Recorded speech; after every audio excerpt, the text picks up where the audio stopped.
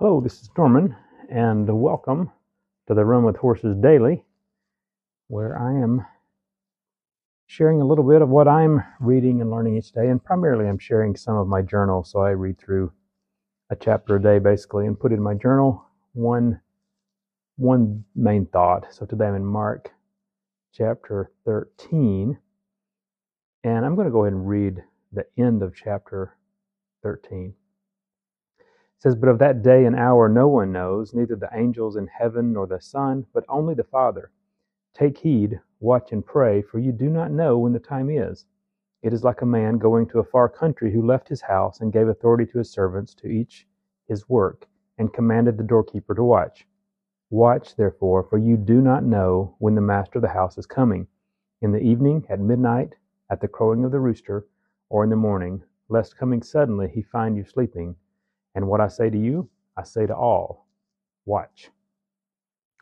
So this section of this chapter really is I think, a good reminder to all of us. I believe, according to my understanding of the Bible, that as you read it and you take a literal, grammatical, historical reading, that Jesus is coming back, and that no one knows when that will be. So the challenge for us is to pay attention and to watch, to be ready. So the question that this poses is, how should we live?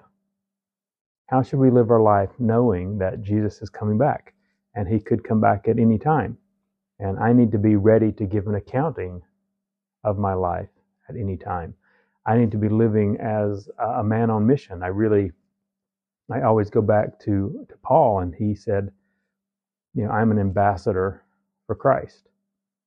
That is really what the church is called to be.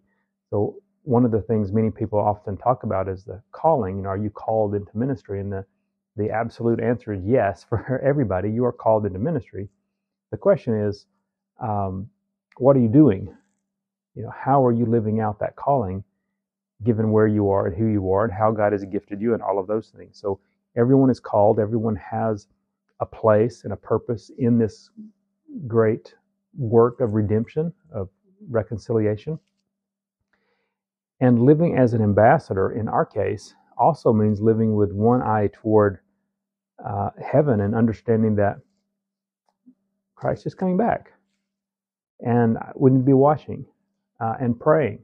And part of the prayer is that people around us will respond. So when Jesus told the disciples, look, the harvest fields, they're ripe, they're ready to be harvested, but we need workers. One of our prayers is for workers.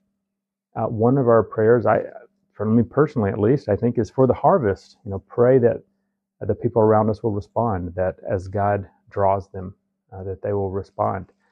And then we all have that eye toward the sky, understanding that time is uncertain. We often live our life as if we have just an eternity to go, and that we'll easily make it for another 10, 15, 20, 30, 50 years. But we're not promised that. We don't know how much time we have. And our time is, it's completely in God's hands. And I think that should drive us to watch and pray. And that should be a lifestyle. It really is. It is a lifestyle. It is a worldview. We often talk about worldviews and thinking about our view of God and who he is and how we should live and all those things. But part of our worldview, as someone who believes that Jesus is who he says that he is and that he is coming back, is that he could come back anytime. And I want to be ready to meet him. So my prayer for you today is that you are ready to meet him.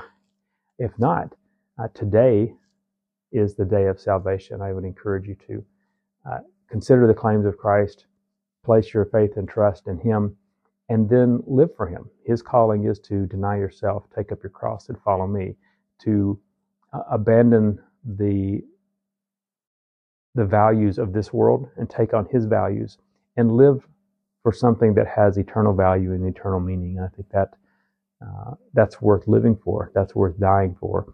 And it's certainly worth spending the time watching and praying for.